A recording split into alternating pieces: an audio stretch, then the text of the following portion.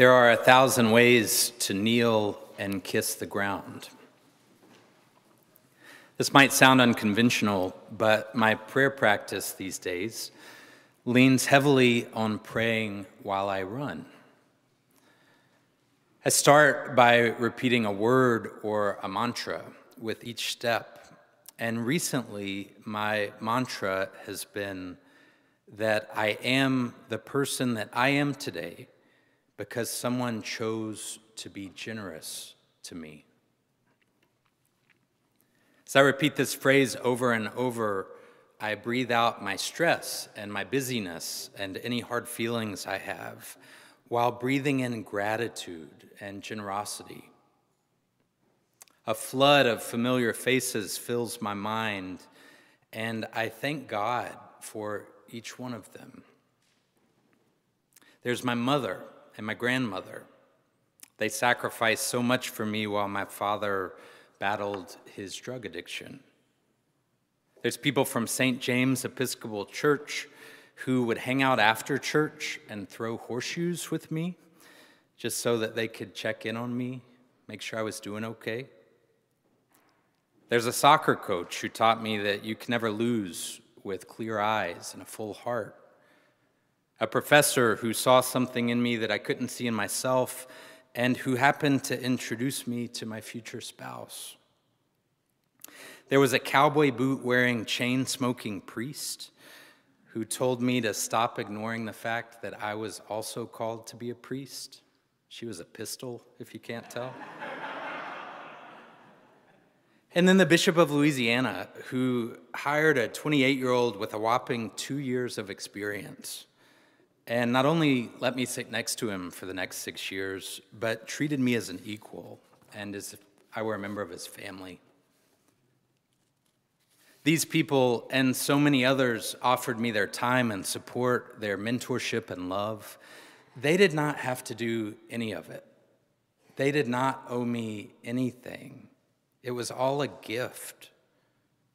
There's no way I can repay any of these people other than to pass it on. Learning how to give without any expectation of receiving something in return is one of the ways that we see God. Of course, many of us, myself included, default to a different type of thinking. I gave this much, so I should receive this much in return.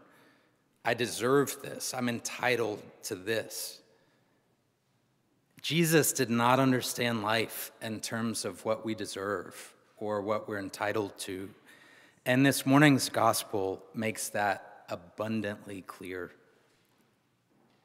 Throughout Luke's gospel, Jesus utilizes meals as teaching moments.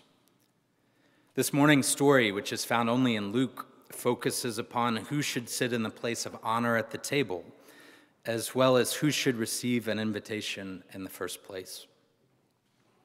As a member of a small religious group amidst the colossal Roman Empire, Jesus understood what it felt like to be on the outside.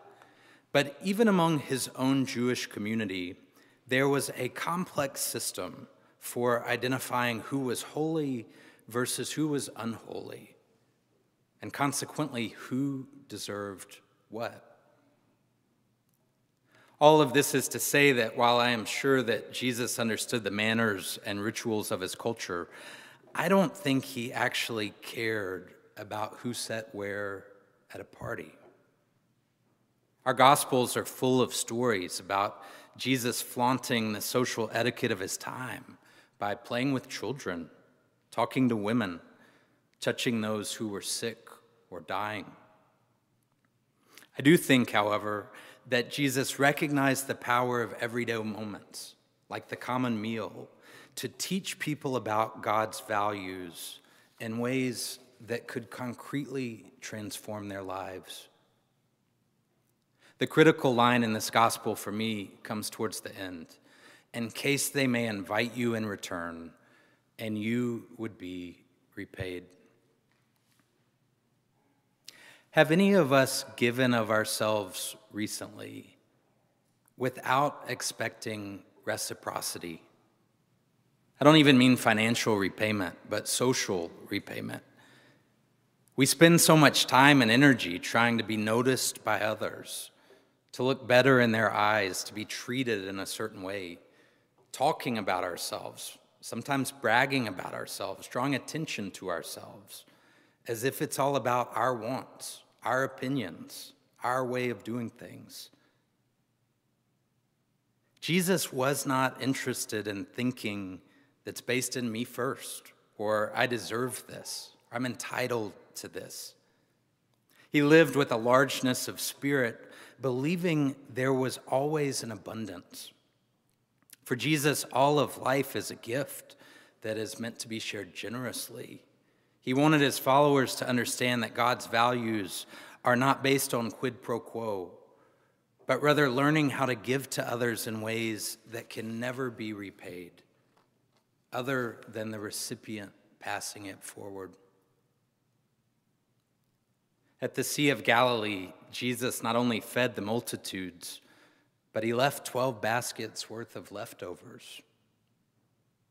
When the disciples were frustrated because they believed a woman had wasted expensive perfume by anointing Jesus with it, Jesus lifted up the woman's generosity and told his friends that her gesture would be remembered throughout the whole world. Jesus even believed that we should be generous in deciding who we should be generous with.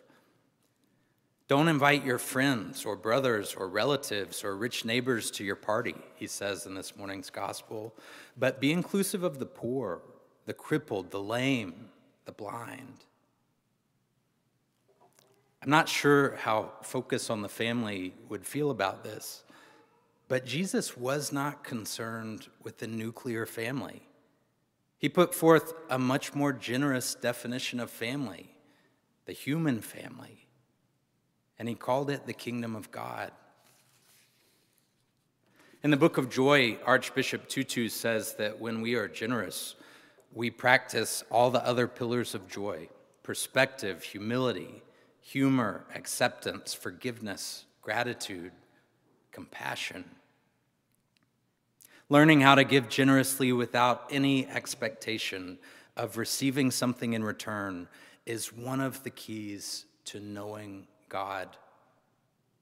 Each of us in this room are the people that we are because someone chose to be generous to us. It's all a gift. We might not ever be able to repay it, but we can always pass it forward. In the name of God, amen.